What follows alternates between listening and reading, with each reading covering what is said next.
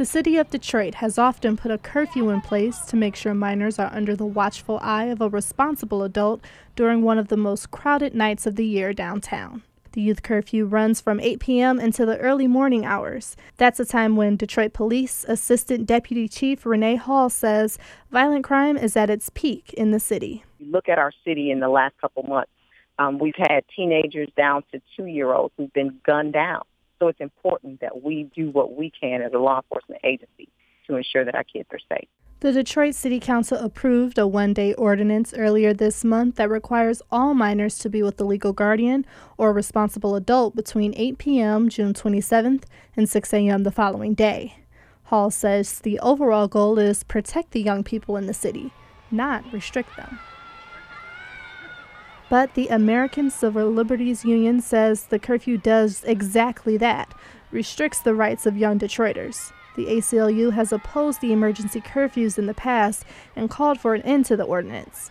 Legal Director Michael Steinberg says the rule criminalizes innocent conduct and is an infringement on civil liberties. It made simple acts of being outside a crime, and that is not the right message to give to children. It's bad public policy. We do want police to regulate bad behavior, but what's the message you're sending when you're giving somebody a criminal record just for being outside? Steinberg says it's ironic for the city to force children to stay in their homes on a day celebrating the nation's freedom, and he says curfew decisions should be left to the parents. Assistant Deputy Chief Renee Hall says the curfew is a tool that lets Detroit police work alongside parents to keep children safe. And some parents agree with Hall. Leslie Lott has been a resident of Detroit for more than 10 years. The mother of 2 young children says the emergency curfew could be useful if it's not abused. Parents should be responsible for their children. I do agree with, I think that around at least the city during the fireworks, you have to be with a parent if you're under 18, I think, don't you? And that seems to me to be reasonable enough. They don't need to be policing everyone and making sure that they're, home by 7 o'clock.